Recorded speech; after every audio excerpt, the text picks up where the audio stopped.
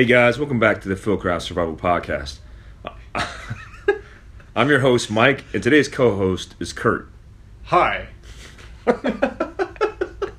Dude, you know what we gotta do is like an auto I know. intro thing. I don't know why we do this every time. It sounds awkward when It's interesting you because fuck this up every time. technically that's what you're doing. Today's episode's on night vision. Just kidding.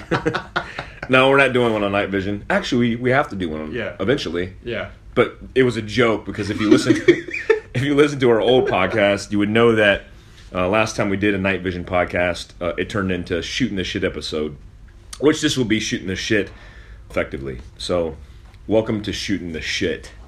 Yeah. Part due. Part due. You know, the greatest things. Why don't you describe our atmosphere right here? Oh, I don't want Or to. right now? You're naked. You got jeans on. You're shirtless, looking handsome and regal. You're trying to get me wasted, which is weird. Yeah. But the coolest thing about shooting the shit, I think, you know what? I think we should call it shooting the crap. I want to be a little bit more respectful. So the elementary school kids can listen to this. I'll say Probably shooting the crap. level we're on anyways. So. Yeah. That's true. The greatest things about these episodes, about this one, in fact, the last one we did too, we don't rehearse or plan anything. We don't do that anyway. Yeah. Really. But these... Generally, you text me and say, in 5 minutes, we're doing a podcast. And I'm like, What are we doing at all? fuck. Yeah. I don't know what we're talking about. And then I feel like a dipshit for the whole podcast. Well, there's nothing wrong with that. That's kind of your SOP. That's kind of how you roll. Mike actually studies, and he's the boss of Philcraft. Always wants to make me look stupid. So. I'm like, hey, bro, we're doing a podcast on night vision, and that show. I study about night vision, and then he shows up and he's like, it's a podcast about this book called The Tribe by Sebastian Junger. Did you read it? No? Great. Yeah, That's perfect. yeah, perfect. You don't know what the fuck I'm talking about. Oh, man. Actually, we should shoot the shit, this being 9/11. I mean, we could talk a little bit about that. Yeah, it is 9/11 we're at, and by the time you guys get this, yeah, it would be 9/11. You know, 9/11, we both post on it, and I just posted on Instagram, and so did you. But my whole thing, man, is I'm not a big fan of being sensitive about the subject because so many people, like I read, you know, the one I posted was the dude who was falling. They actually labeled him the Falling Man. It was on it's actually a documentary, but it was taken off of a lot of magazine covers and media outlets because they thought it was too offensive. Right. And I could see the sensitivity in it, right? You got to love somebody's loved one that's fallen to their death. But to me, it's just like showing soldiers, American soldiers that are killed in combat. During World War II, we did that. Right. In theaters. And we showed the realities of war, and it got people passionate about the cause and understanding that this is reality. This is not a movie. Right. And so when I posted that, I don't give a shit about the insensitivity when it comes to people not wanting to see that kind of stuff because that's the reality of what happened that day. Right. And, you know, I'm a very sensitive person when it comes to people's feelings, generally speaking. But when it comes to that, which is, I think, a pivotal moment in both of our lives and the rest of the world, I don't think we should dance around it. Yeah, it kind of drives the point home when you see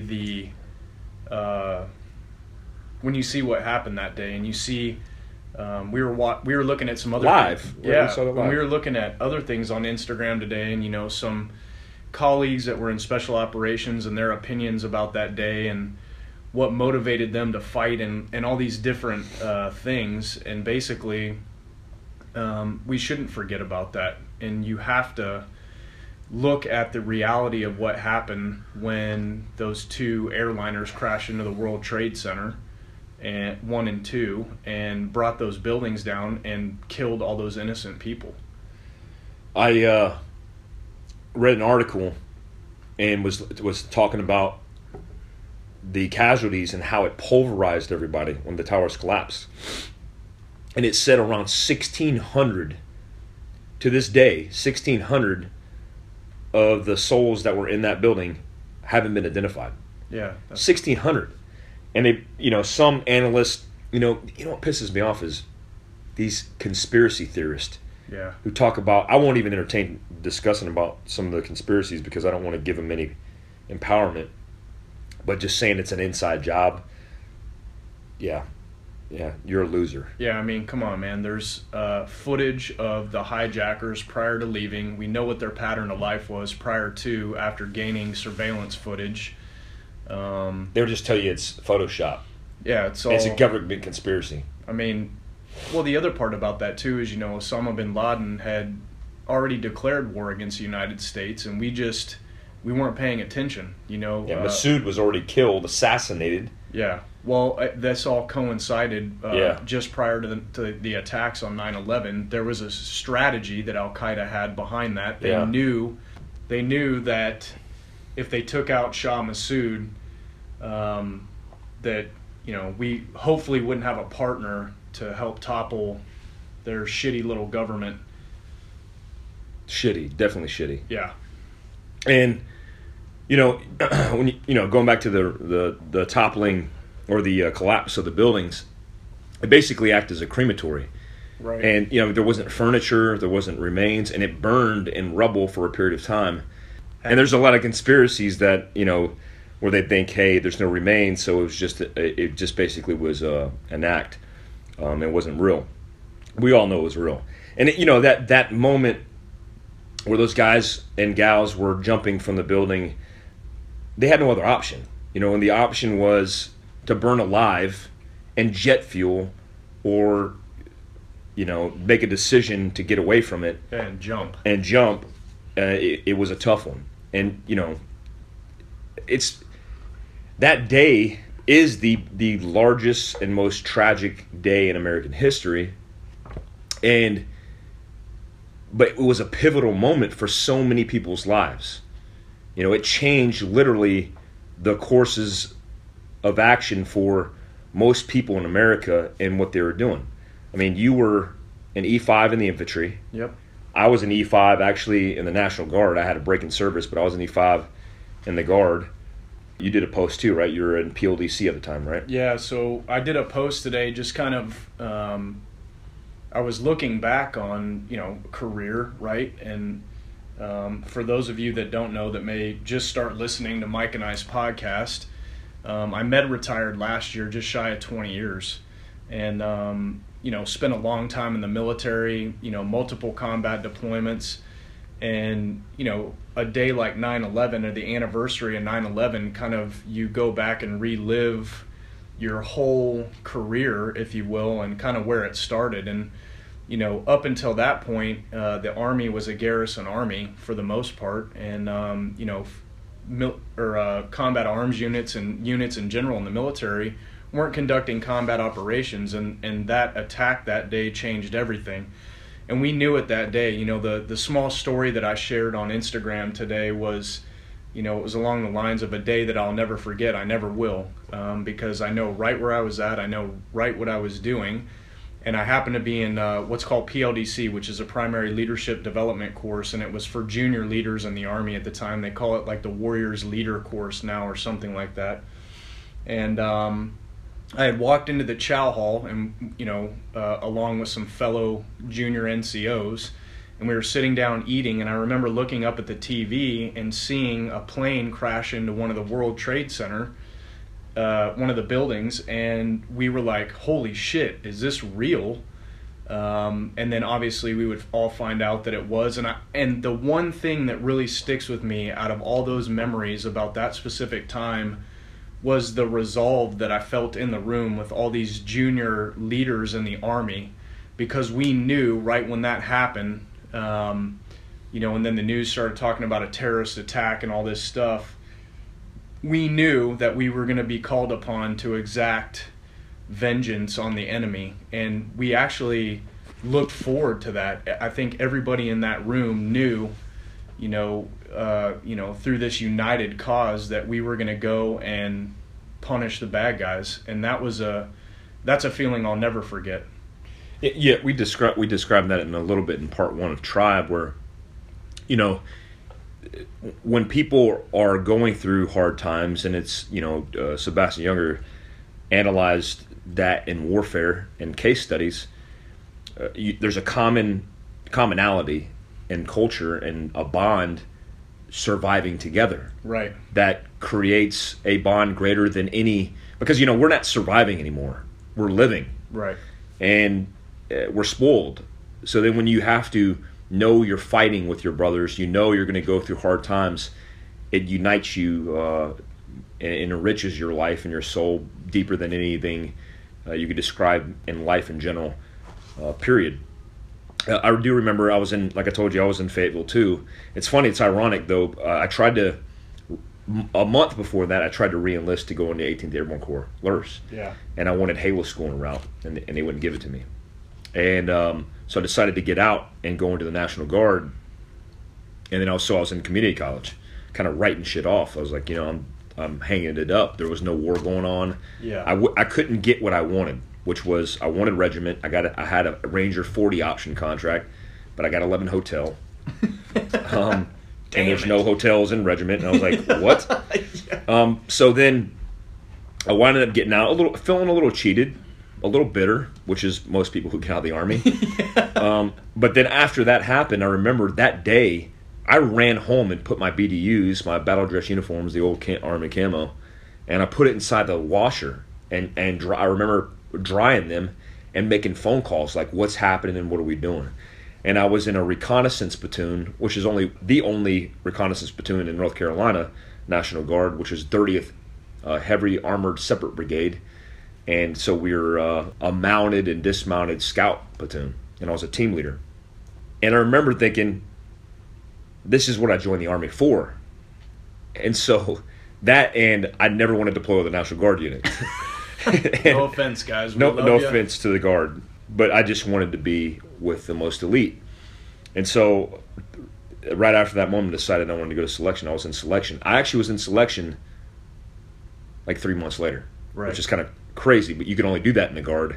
And then after selection, I was back on active duty, which is the way it happened. I can't even tell because it was like highly illegal. Oh, yeah. That's a good story in itself. You got to save that for next time. Yeah, for when I'm out of the country. Yeah. And yeah. I don't want to get rolled up. So yeah, I did get back in the Army like that. And so, but it fueled, right? It propelled and fueled our journey in the military, because without that, like you said, you described a garrison army, we would have never had those opportunities afforded to us, and it wouldn't have accelerated like it did at the speed of war, which it obviously did. Which comes full circle to talking about, or having this, I think we have an interesting insight into, or, obviously we're interested in the tribe aspect and all these different things that we talk about now. We wouldn't have experienced anything like that had we not, been bonded through war and these experiences that put hardship on people. Yeah, the interesting aspect to special operations at that time period, or the infantry or Ranger regiment, is everybody at that time period who was volunteering for this kind of stuff wanted it. So there was a commonality, because there is. I remember Kevin, my buddy, who was a sniper with me, used to talk about like the pre-GWAT guys, pre-war Green Berets, or pre-war guys, period, who joined for different reasons or different motivations than we did, who did it during war or during conflict, where we knew what we were getting ourselves into. And nothing against those guys, because I know guys who did 20-year careers before 9/11 and retired like the day prior to 9/11, yeah, and missed out on every conflict in warfare, and they were Green Berets. Right. Which would be depressing. Yeah. It's a huge thing to remember 9/11, to never forget the victims of 9/11 and who died and who gave the ultimate sacrifice, but it's also a kickoff into warfare where many Americans gave their lives, many service members gave their lives, and continue to do so. Right. Yeah. One of the other the things that I want to talk about that Instagram post is kind of the theme that I went with is even though we're not serving in the same capacity that we were on active duty, the threat is still real. It's still there.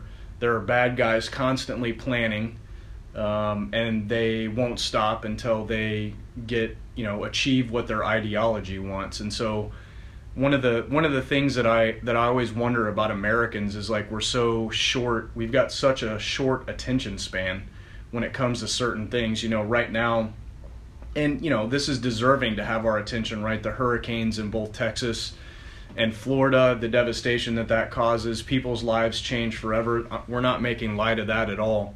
But I talked about a little bit in that Instagram post, the long haul, and this war and this conflict that we're in is not going away anytime soon. And I've heard all these different debates with politicians and talking about blood, resources, treasure, all these different things, right? But the bottom line is that we have to have an aggressive strategy that confronts this ideology wherever it grows on this planet, because it's not going to go away. And as long as those guys are planning and plotting and willing to execute offensive operations against innocent people, we have to stay in the fight, and we have to be proactive about chasing these guys down everywhere and anywhere and killing them. I would vote for you if you were running for office. I think you're absolutely right, and you said it really eloquently. Well, then I listen to us on. It must be that tea that you're podcasts, drinking. Yeah, it's this green tea. We want to pretend like it doesn't exist because we're in our safe zone. Yeah.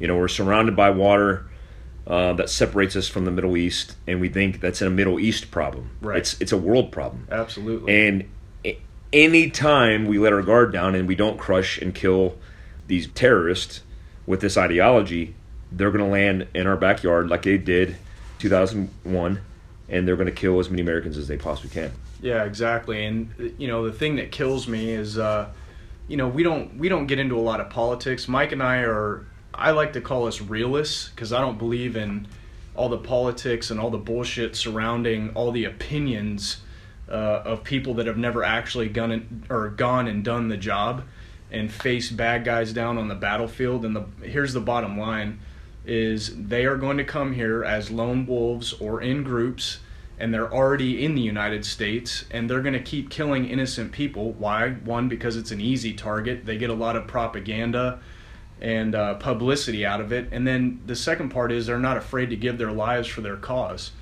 And so, irregardless if you want to call it a hate crime or whatever other bullshit the media spins on what they call it, the bottom fucking line is that these are bad assholes that want to kill Americans and Westerners because they hate us, because they think that we're evil, and they believe that Western culture is evil.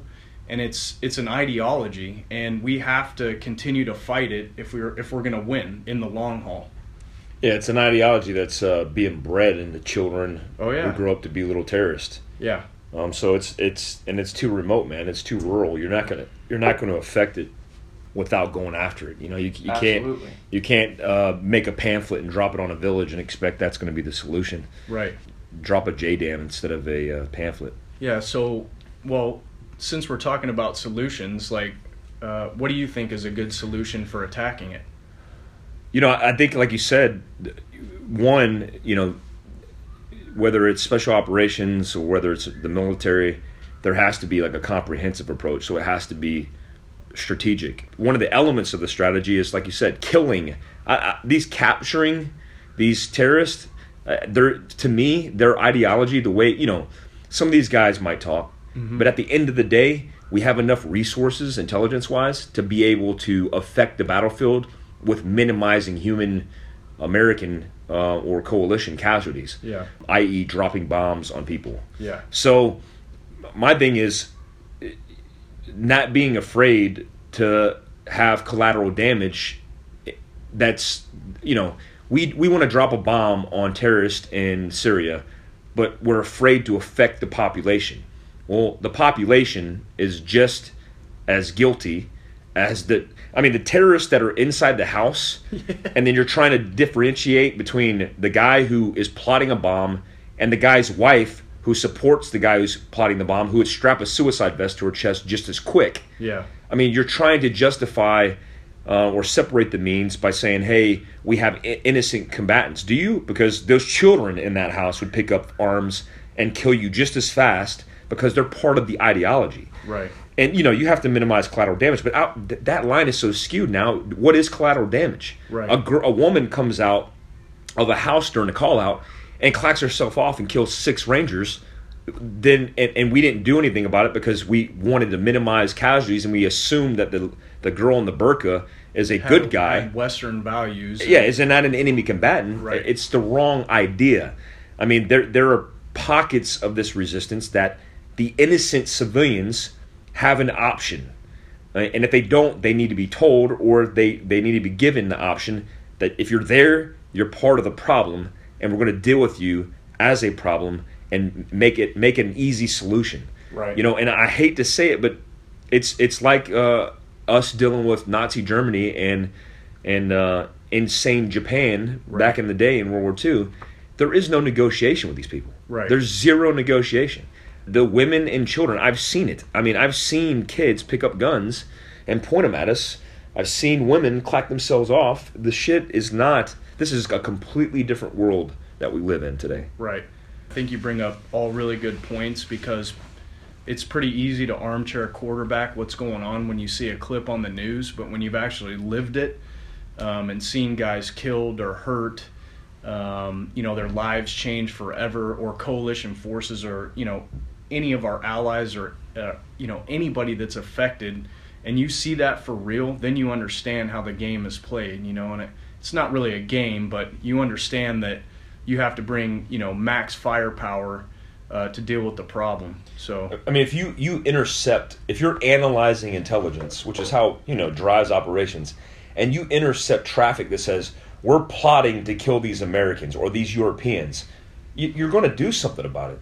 And the alternative is not to do anything. But every single time the media picks up some little sliver of, it's a talking point, right? It's a headline that generates traffic, which generates capital, which generates popularity, right? And it's a vicious cycle. So all these retards in the media, who, I'm not afraid to pick on CNN because they're insane. Yeah. When you have these millionaire reporters who are talking on behalf of the people, but they're spinning their own propaganda internal to their company they work for. CNN doesn't represent the people. Yeah. It's not paid by taxpayer dollars. It's a $1 billion corporation that is generating propaganda based on an agenda. Yeah. And that agenda happens to be far left. There's far right agendas, but it happens to be on the far left. So don't always believe what you hear in the media.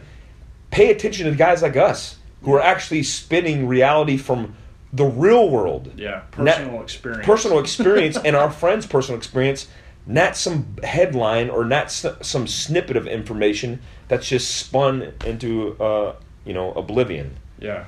It's spun into the opinion of the corporation. Exactly. Because they want to influence an outcome. Exactly. And, we could go into a rabbit hole on that whole topic. You can go on a tirade if you want, because Shooting the Shit episode 1. Yeah. I want to really bad. Yeah.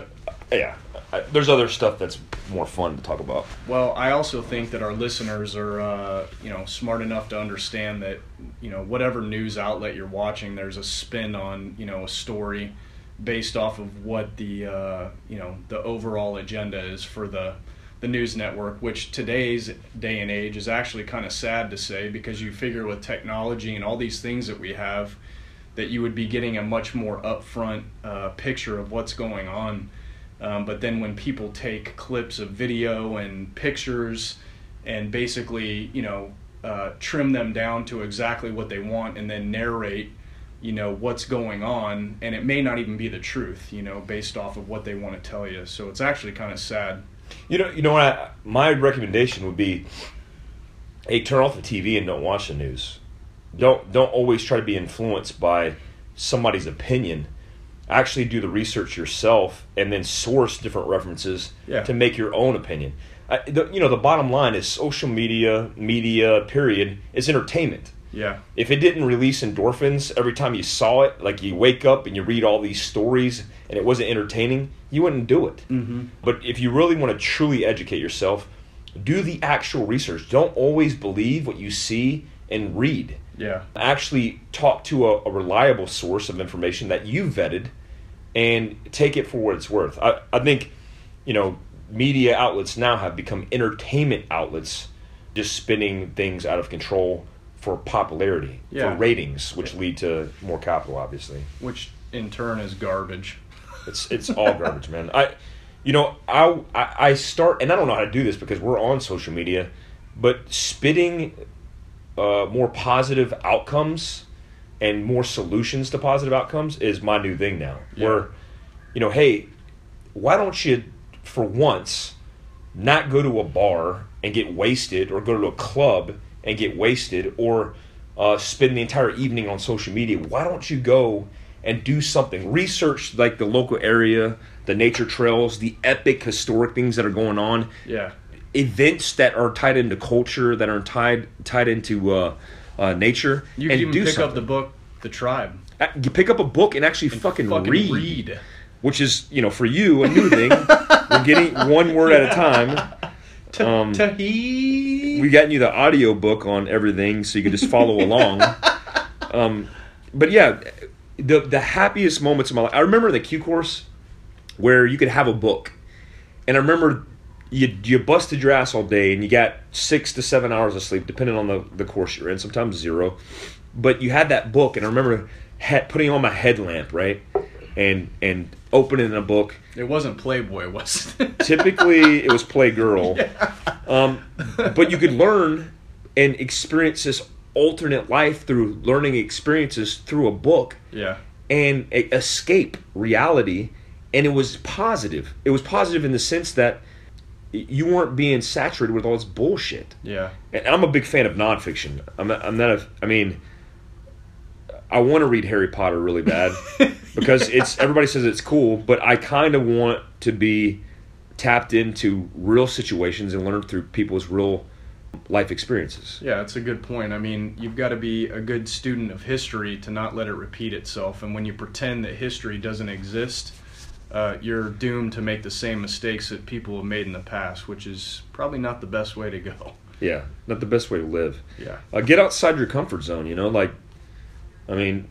do epic stuff in life. There's so many epic opportunities to do things in life. Yeah. Whether it's travel around in your area.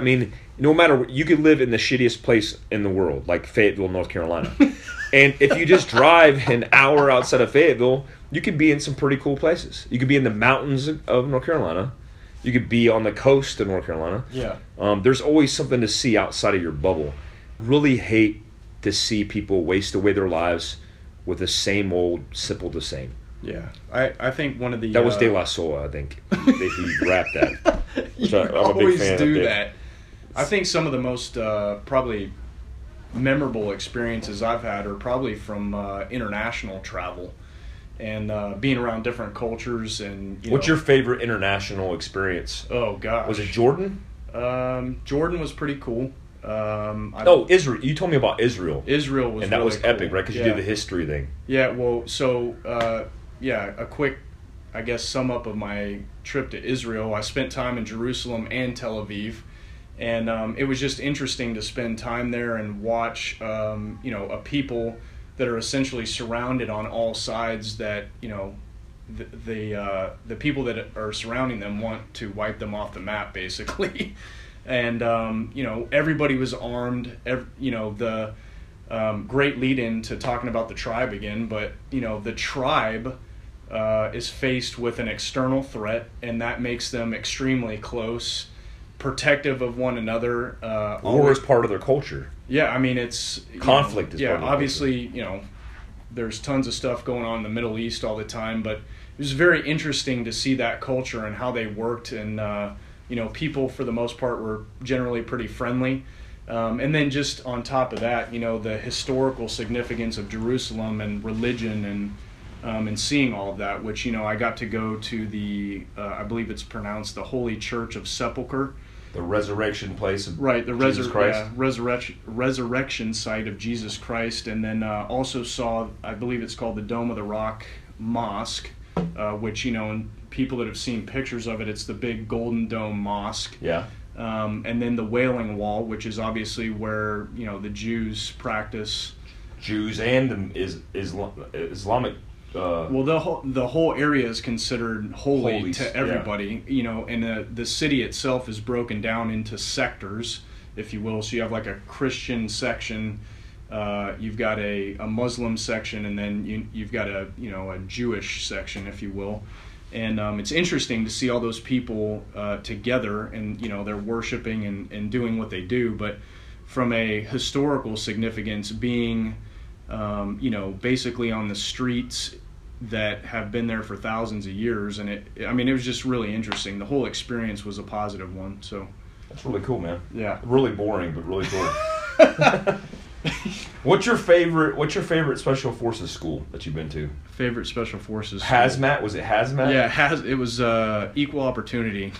That was such a good course, man. Yeah.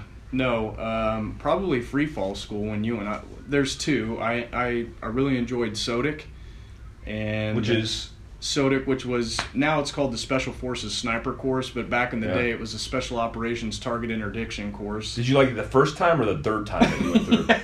I only went once, and I passed the first time. Thanks. Did you? You passed the field shoot? Of course. Actually, my partner and I at the time were the top shots in the field shoot. No big fucking deal. Yeah. Well, me and my partner were the best top shots of the whole course, not just an event. Yeah. So tell people about because people hear field shoot. It's probably talked about a lot on forums and stuff. Yeah. But the field shoot is it's the culmination end of sniper marksmanship during the beginning training, right? Yeah. The first phase, I guess. It's not phase now. No, the way that it's broken down is you have like a sniper marksmanship phase. Yeah. Which back in the day was out on the range. M24 Palma sights. Yeah. The electronic targets out on 66. Echo. Yeah. So anyways, field shoot was basically the training is set up so it's unknown distance, right? So you have to use the reticle inside of your scope to measure a target. Then using a math formula, you use the size of the target to actually get a distance to the target, and then you and your buddy, who's a spotter. So you're measuring an unknown distance target. Right. Yeah. To get the known distance, right? And if your math is fucked up, then obviously your distance is off, which is going to affect your shot. So anyways, but the goal of the field shoot test, if you will, and the training that leads up to that is to engage a set group of targets at unknown distances and be able to effectively engage them in a certain amount of time with a limited amount of ammunition. Without having like a rangefinder. Right. Which would be, it's actually the target width or height in inches times 25.4 divided by what you mill it as. You'll never remember that, but I wanted to show off because I still remember that. It's stuck in my brain. But that's one of the most difficult things for snipers to do, because you're measuring, you and your partner, he could do it through the reticle on his spotting scope, but you guys are measuring a target, you're doing math, and you're determining the range and then shooting the dope or data for that target. That's right. And then so you get one shot. If you miss it, you got to make the correction on the spot. Yep. And then adjust and hit the target. So it's basically 2 rounds per target, and hopefully your spotter is reading trace. So if you do miss, he sees what the the deviation is. He can basically measure that in mils. That's awesome. And then give you a correction. So me and Joe, Joe went to he was in the SIF with me, and Kurt knows Joe, but we went and we passed it the first time around. But then Tim Kennedy and his partner had to pick another partner because they had a retest. And I can't remember who Tim Kennedy's partner at the time was, but he wound up failing. Good dude, solid dude, but he wound up failing. And Tim had to pick a retest partner, and he picked me. And some people know about this in CIFSIC and SOTIC because the instructors were so mad at me. Ricky, I won't say his last name, Ricky C, was so mad at me and holding such a grudge because basically what happened is Tim picked me for the retest. Tim Kennedy, the UFC fighter at Tim Kennedy MMA. No big deal. No big deal. Boss in the SF community, really good dude, helps a lot with charities, has a show on History Channel, is a good buddy of ours, and just a good, solid all-around dude. He's in a book that you were in the Q course, Chosen Soldier by Dick Couch. Right. But, we go to retest, and then at the final round, I knew that Tim had one more round. He shoots it and misses. And he had one more round. And then the spotter instructor on glass was like, okay, you're done, get up. And I was like, Rick, he's got one more shot. He's still good. He's like, negative, he's done. I'm like, no, negative, he's not done. And I was a senior E7 at the time. And Ricky was a civilian. He was a civilian.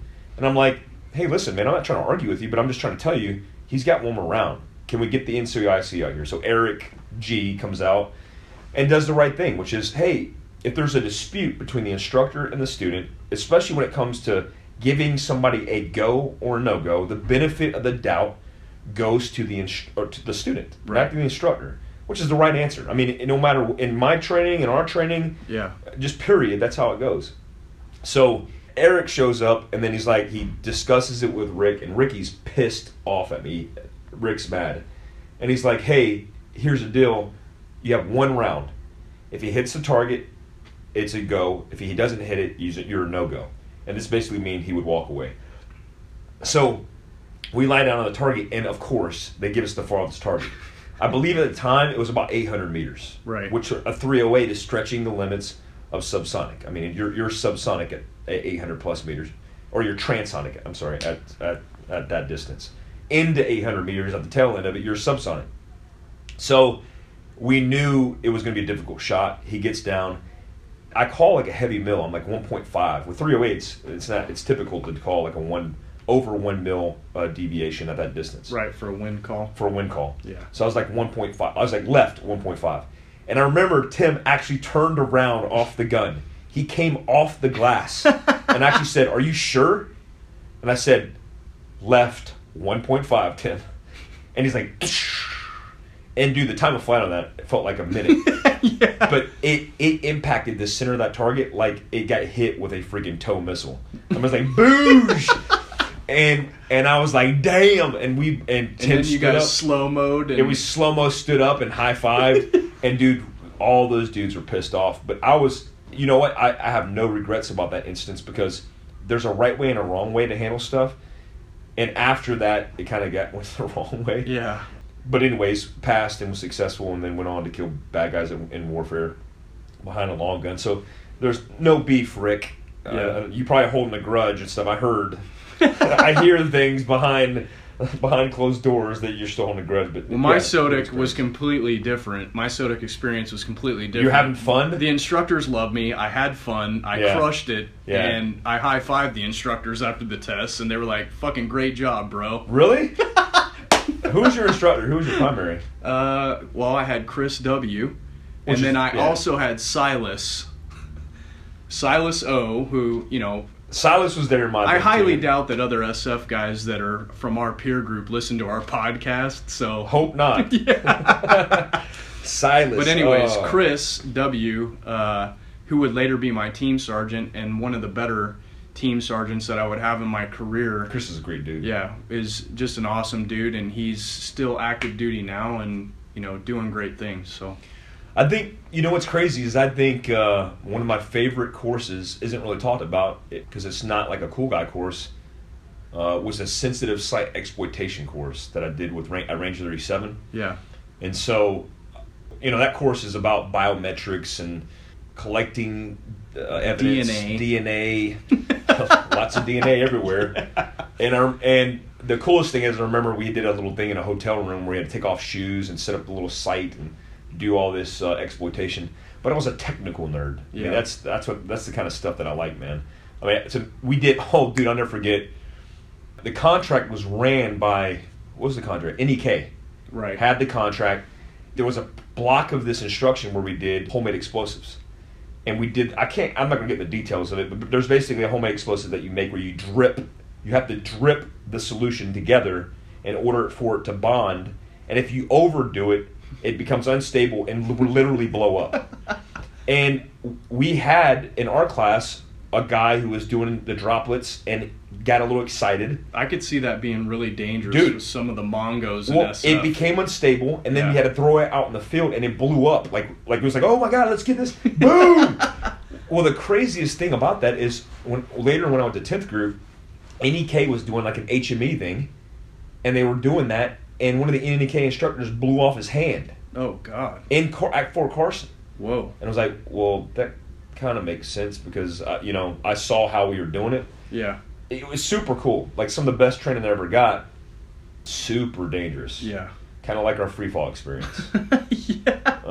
In military free fall school. So free fall school was your second favorite? Yeah, probably. There's nothing like the feeling of, I'll never forget the first jump. Of your butthole quivering? Yeah, one, because you were ahead of me and I watched you jump out like a fucking starfish. Like a and 2x4? tumble, yeah, and go flying like a ninja star through the air. No. That was awesome.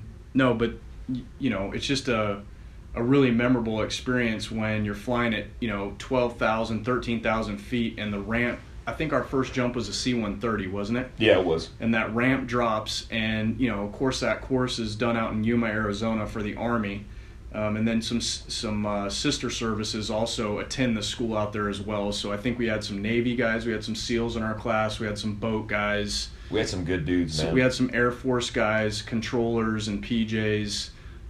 Just a whole mixed crew of guys out there. Anyways, that ramp drops at 13,000 feet, 12.5, and all you can see is the desert at 07 a.m.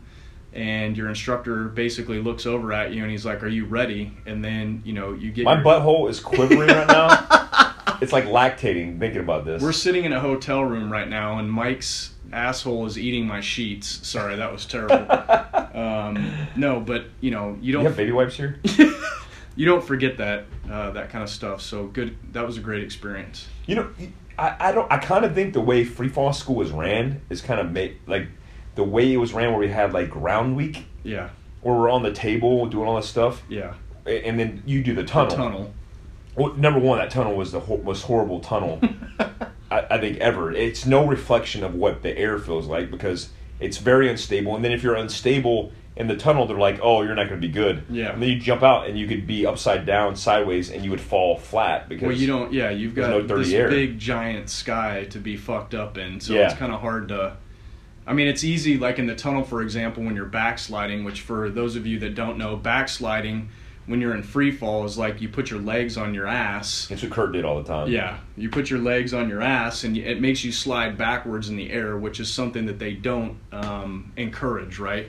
They want you to have positive legs, so that way you're always flying forward. Yeah. They don't want you to backslide into somebody who shoots opening and then you get wrapped around their There's shoe. all kinds of bad things that happen unless you've got eyes on your ass and you can see behind you. Yeah. It's I wish they would have did it more civilian-like, because civilians, they take a class, they jump out of they take a 30-minute block of instruction, they jump out of a plane, and then they learn through that trial and error of the sensation of falling instead of being, because I remember they used to tell you to come out like a box, be box man. Right. But then I started realizing if you come out like a box and your arms are stiff, then you're going to waffle. right. But if you come out relaxed arms and you just kind of like throw your arms out there, you could be able to move your arms and control the air so you could kind of get stable. It was a good course. I thought it was a really good course. Yep. Yeah. Later we went to Jump Masters, Halo Jump Master, Yeah. and ADIC, which is the Advanced Tactical Interdiction course. A whole bunch of Infiltration course. schools. What did I say? Interdiction. Oh, yeah. Infiltration. Our brains are rotting inside of our skulls right now from Advanced massive tactical traumatic brain intercourse. injuries and Yeah. yeah. Oh, so VA. VA is still jacked up, man. Wouldn't I go to the VA the other day in Durango, Yeah. and they wouldn't even let me be seen. Yeah. And I'm like, so how do I be seen? Does that even make sense? How do No. I even be seen? How do I even be seen? How do I be seen up in this here Veterans Administrations? Basically, Mike had done the right thing, gone in advance, did a transfer of his paperwork, as they do, and they somehow lost the paperwork. So when he went in to get treated, they were like, "Hey, who the fuck are you?" And he was like, "Hey, this is who the fuck I am. And oh, by the way, I did this paperwork transfer Like a month ago. a month, 2 months ago." And they were like, "Oh, we're sorry. We're going to have to transfer your paperwork again." I was like, when can I be seen? They're like, you can't be seen. Yeah. I was like, what do I do? You can go to the emergency room, But you're gonna pay for it. But you're gonna pay for it. It's like, and you know, when you're over 30%, that's my VA. I don't have Obamacare because I'm over 30%. I could have my own health care through VA. Yeah, it's actually the percentages are a little bit higher. Obviously, we know what our percentages are, but because you have a higher percentage, it entitles you to more health care, right? Because we had more years in service, more injuries.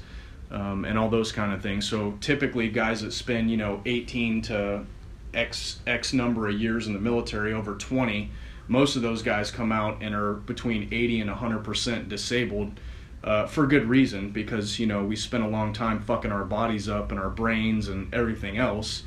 And, the fact is that doing this job isn't kind to your mind or body. So yeah, absolutely not.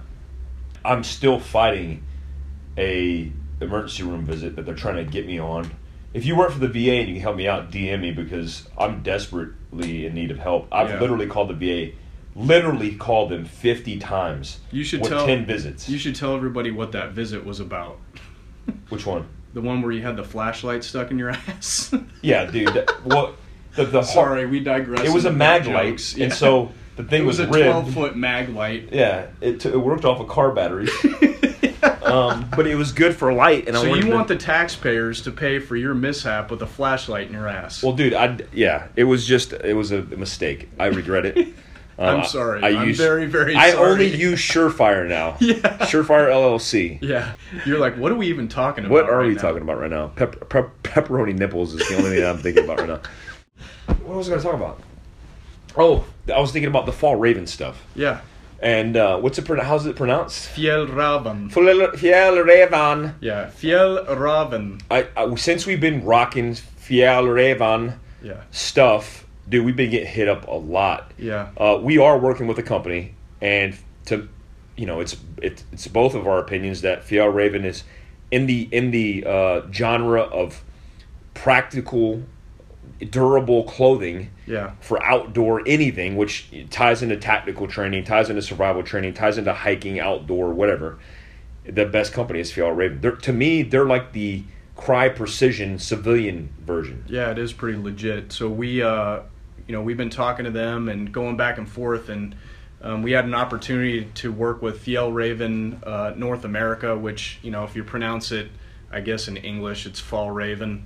In the United States. They're based out of Lakewood, I believe Lakewood, Colorado, which is on the Front Range, which is probably about 6 hours from where we live in the southwestern corner of Colorado. But anyways, good conversation that we had with them. We got hooked up with them through a dude, actually, funny, in North Carolina. Why, every time you say we get hooked up with them, it's always preceded by a dude?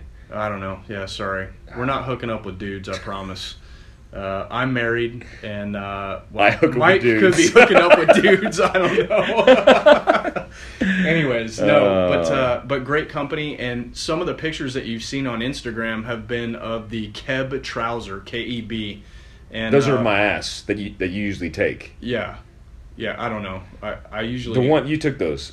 Yeah, you asked me to zoom in on your butt, though. I kind of felt like it was for a dude, but... Why did you say arch your back? That was weird. Yeah. But they're great pants, No, man. they are. They're awesome. They're super durable. Mike and I have had a chance to rock them at several courses, and, through doing all kinds of different combat marksmanship, whether we're running, basically climbing landing stuff. on a knee, taking a knee, doing all kinds of different stuff. Those pants are pretty durable, so come highly recommended from us for sure.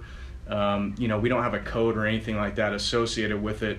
That's coming soon, though. Yeah, hopefully it is. I think it's going to be in the form of discount cards for our customers or our clients, which I think is really cool. So several of the business partnerships that we have right now, hey, there is a benefit in that. One, we get to T&E the equipment, and if we like it, then we go with the company. If it's a piece of crap, then we don't.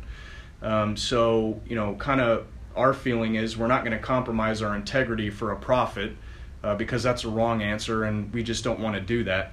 But the companies that we have decided to partner with, we feel make good equipment, And then the nice thing is that, we've asked these companies to help provide a discount for our clients if they're interested in buying those things. So, you guys are getting max benefit out of a relationship that we have, and that to us is the right answer. Yeah, I think it's I think it's a cool, I think it's just, whether it's synergy or just this, whatever we wear, we get asked what we wear. Yeah. And whatever we wear, we're wearing or utilizing things that work. I mean, we're past the point of giving a shit about aesthetics. It just so happens the stuff that we do. Well, you might use, be, but I'm not. I know. You're still doing bedazzled jeans, which is cool. I think they're really cool. Do you shop at Buckle, bro? I actually do. I got a catalog. We believe in the utility of things. I think being a advocate for things that can be utilized, especially in harsh environments, especially on the go like we are, is a positive thing. It's cool. I think it's a cool field. Yeah. Hence why we were getting into it. Right. I think it's really cool. Favorite movie of all time? Favorite movie of all time? All right, there's 4 that come to mind. Oh, what the fuck? I got it. You're like 4. Come on, man. I'm a child of the 80s. Let's do this, okay. Yeah, so Platoon, Apocalypse Now, Goonies, and there was one other. Full Metal Jacket? Yeah, that's the... Actually, no, I was thinking of something else. Maybe it's only 3 right now. But Goonies, like when I was a kid, I fucking loved that movie. You remind me of that dude that has the baby Ruth. If you guys watched that movie... Mine are in the 80s Mike as well. reminds me of Chunk in when he does the truffle shuffle when he's outside and they have to do the... It's basically the challenge and password to get into Mikey's house. Why would you put me on that, dude? Sorry. I'm supposed to be Mikey. My name's Mike. Mikey, come here and give me a kiss. All those Mouth? movies were great. Yeah, Mouth. When he cuts the hole in that painting and he's putting his tongue through it and he's like, Mikey, come here and give me a kiss.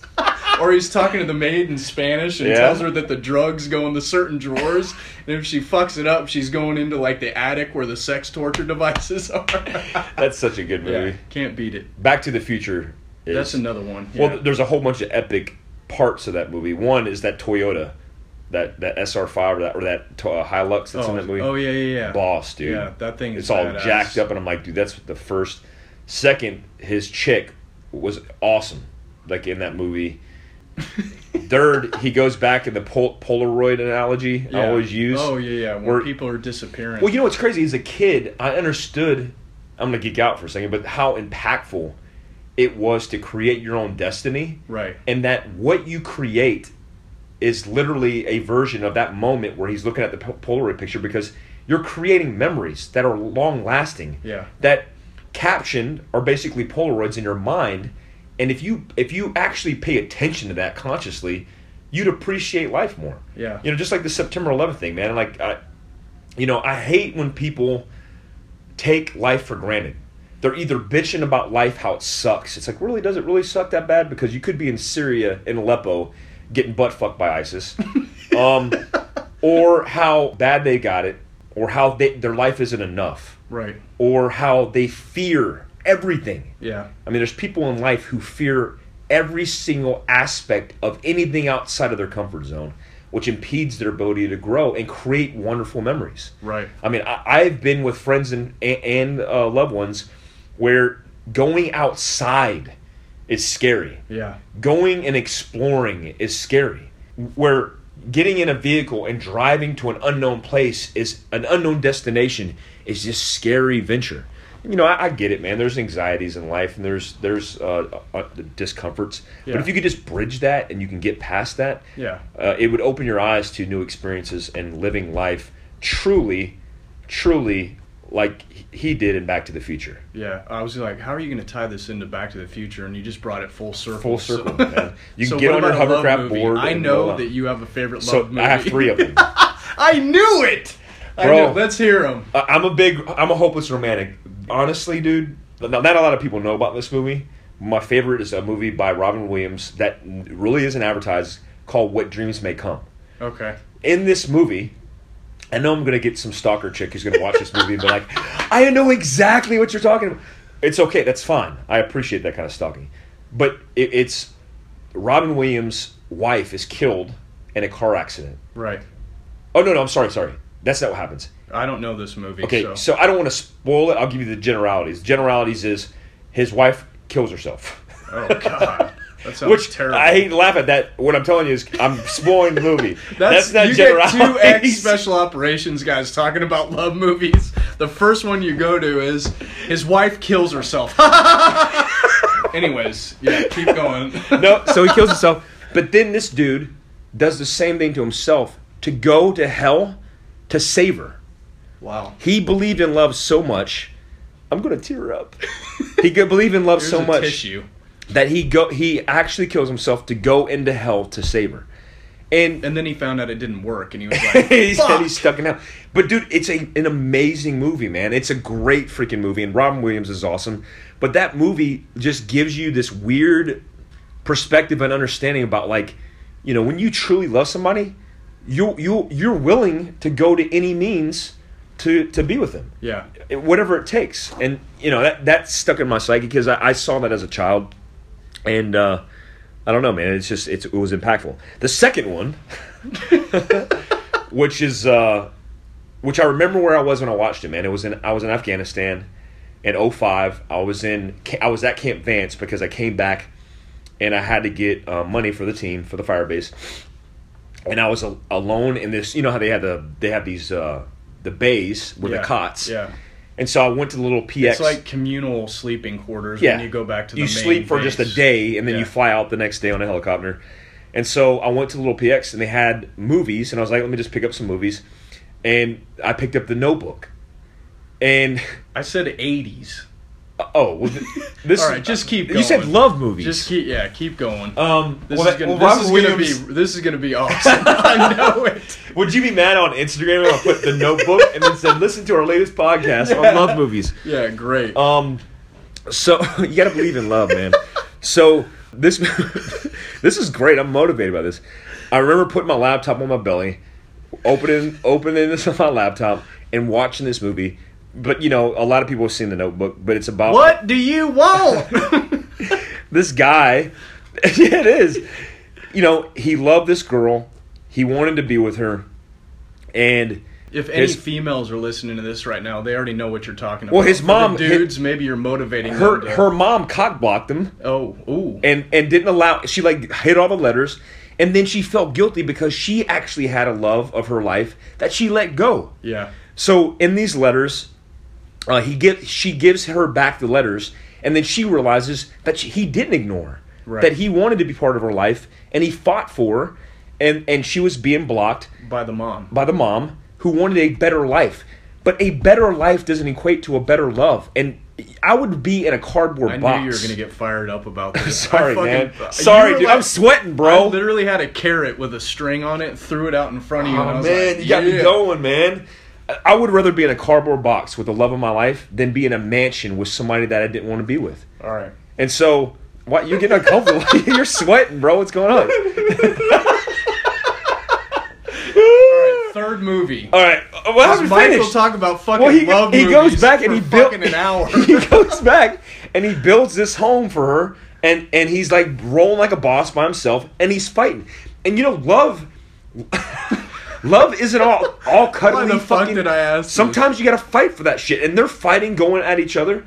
But the coolest thing is, at the end of it, he's helping her because she has Alzheimer's, and he's helping her remember these memories, Right. which I think encapsulates the whole thing. The third favorite one, which people might not consider a love story, is Benjamin Button, dude. Yeah. And you know, Brad Pitt's in it, who's an awesome actor, and he lives this life in reverse, but it's a great love story.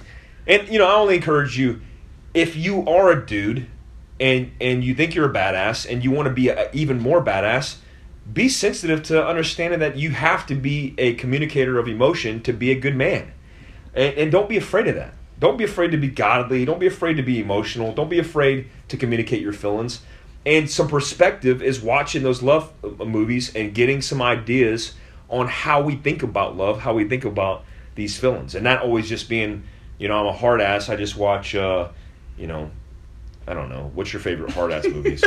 I don't know what they are. Van Damme. Yeah, Van Damme. Bloodsport, right? Yeah, where he's wearing yoga pants. Is Bloodsport your favorite? Your favorite love No. movie? When he gets in those tights and he does a split over that's on my the stools? that's my favorite love expression is doing the splits in my yoga pants for my wife. She really enjoys that. No, but I was going to say I have a love movie that I enjoyed when I Karate was Kid? a kid. No. Because that's a good one. What was it? It was Can't Buy Me Love. And the story with that one was basically the dude hangs out with the popular cheerleader, wants to pork her, and... Well, it reminds me a lot of my own experience in high school because I had a really good... What? No. I didn't buy anybody. No. All right, never mind. you can't say this dude's porking this chick, and they're gonna run to me in high school. Oh shit! No, but the experience ended up. So I dated a cheerleader when I was in okay. high school. Yep. She was a good looking girl. Yeah. And in the end, it ended poorly. Lisa, I never heard about this story before, so just so you know. I think actually my wife knows about this story, but she cheated on me anyways in the end, and it was actually not, I have heard this story. Yeah, it was not a good thing, but anyways. Well, she cheated on you and didn't give her a second chance. Yeah. And you know, I don't believe, like, when you ultimately do something like cheating on a spouse, you are going off the deep end. And for them to take you back is hard. It's difficult to recover for something like that. Yeah. And they're making a life decision. That's not something that's taken lightly. So in that situation, I think about that and how much it probably negatively impacted her life, but maybe made her a better person. I would hope so, that she wouldn't do that to anybody else. Well, she's married now and has kids, and Well, that's seems good. to Good be for her, happy, man. She so. recovered, and hopefully she's not porking some dude on the side. Oh, man. Oh. Wow. We went down a serious... I knew it, dude. I was like, why did I ask that It's the question? black tea, dude. It turned on something. Well, it's literally... I'm sweating? It's 100 fucking degrees in our room right now. Yeah. We We're like to sweating. We're naked. Yeah. We're sitting Indian style, fucking meditating, levitating. When in off Rome. Anyways, I think closing that's remarks? it. Yeah. Closing remarks. Thank you for following at Soft Survivor and Kurt_Team Philcraft. If you listen to this podcast, we actually, it's funny. We talked about this a little bit, but Bernie Sanders, remember that bet we made with Bernie Sanders? Oh. So we reached out to Bernie Sanders, and he's got a media team, but we made him a bet that if we beat him for a week long, we would send him a T-shirt, and he would have to take a selfie and wear that T-shirt. In a Philcraft T-shirt. In a Philcraft T-shirt. We'll see if it works. Yeah. We're holding Bernie's feet to the fire on this one. Yeah. You will be held accountable, Bernie. Yeah. We're not fucking around. Not fucking around. I would like to say we have been posting more stuff about U.S. Night Vision. Yeah. And one thing that has never been tied in before is night vision into survival. Right. I think, we're talking about some cool stuff with projects with a whole bunch of different media groups. And when you take technology and you integrate it into survival, you get the best of both worlds. Because modern survival changes. The mindset is a staple of survival, period. But when you look at modern survival, there's an evolutionary process. Just like we advance and we modernize ourselves on the battlefield, which in turn modernizes life, period. Common sense dictates that it's going to modernize modern survival. Exactly. Or survival. Survival. That genre. We always look at the integration of technology. I'm actually talking to a guy who's looking at some cool hydration packs that lower your temperature and all this cool stuff. Right. And we're always looking to integrate technology because, the staples, bushcraft, that stuff remains the same. That's, if you're doing that's caveman shit. Right. Which is, you should always be able to revert back to that. But the advancement, night vision tied into that, there's a whole bunch of applications, which we won't get into now because we'll have an actual episode on it. It's very interesting. And we work with U.S. Night Vision because they're a strategic partner of ours because we share the same values and the mindset in creating this space so that civilians can have access to technology, to training, to equipment, right, to better their chances of survival. And I think it's all cool stuff. Hell yeah. Hell yeah, bro. You got anything closing? I mean, just, usual comments where Mike and I obviously couldn't do what we do without all of our listeners' support, all of our client support. From the bottom of our hearts, we truly are appreciative of the fact that, hey, we make a living, doing this. Not necessarily the podcast, but we make a living training people on modern survival. We have other projects that we're working on. We hope at the release of those that we have your guys' full support, and I think you're going to dig all the different things that we're going to be getting into, and that's going to be coming within the next, couple months for a couple projects, and then, we have stuff planned out long term as well. So definitely stay tuned, to our social media outlets, which is obviously Mike's at Soft Survivor. Mine is Kurt _ Team Fieldcraft, and then Fieldcraft Survival. Obviously, if you guys are listening, we have an iTunes podcast. Subscribe, leave feedback. Yeah, leave feedback. Let us know your ideas. Let us know if you want to hear about things. We do read a ton of our DMs. We do listen to your guys' feedback, and it helps drive us for content because we want to know what you guys want to learn about. And then obviously we have a Facebook page, and then you can also visit our website at www.fieldcraftsurvival.com. Yeah, if we get asked a lot, hey, how can we support you guys? Well, you can support us by representing our brand, by buying hats, T-shirts, Fieldcraft Survival Kits, all that stuff. It's the Fieldcraft Tribe. Fieldcraft Tribe. I think it's cool, man. I think modernizing this culture where we're giving content. We need to do a T-shirt, a Tribe T-shirt. Bro. Fieldcraft Tribe. We do have to do that. That's cool. That is actually pretty cool. Yeah. Huh. I love it when a plan comes together. That's awesome. It must be that black tea. Yeah. Actually, Awesome. I had green, but... Did you have green? Yeah. Oh. Hey. Thank you. Yeah, send Kurt videos, not words, because he's still trying to get through those words, and I'm tired of transcribing them for him. But yeah, we appreciate all the things that you guys do for us, and we look forward to doing more for you guys. Yeah, hopefully you guys enjoyed Shooting the Shit episode 2. What dreams may come, bro. Yeah. What dreams may come. Yeah. Until next time, stay alert. Stay alive.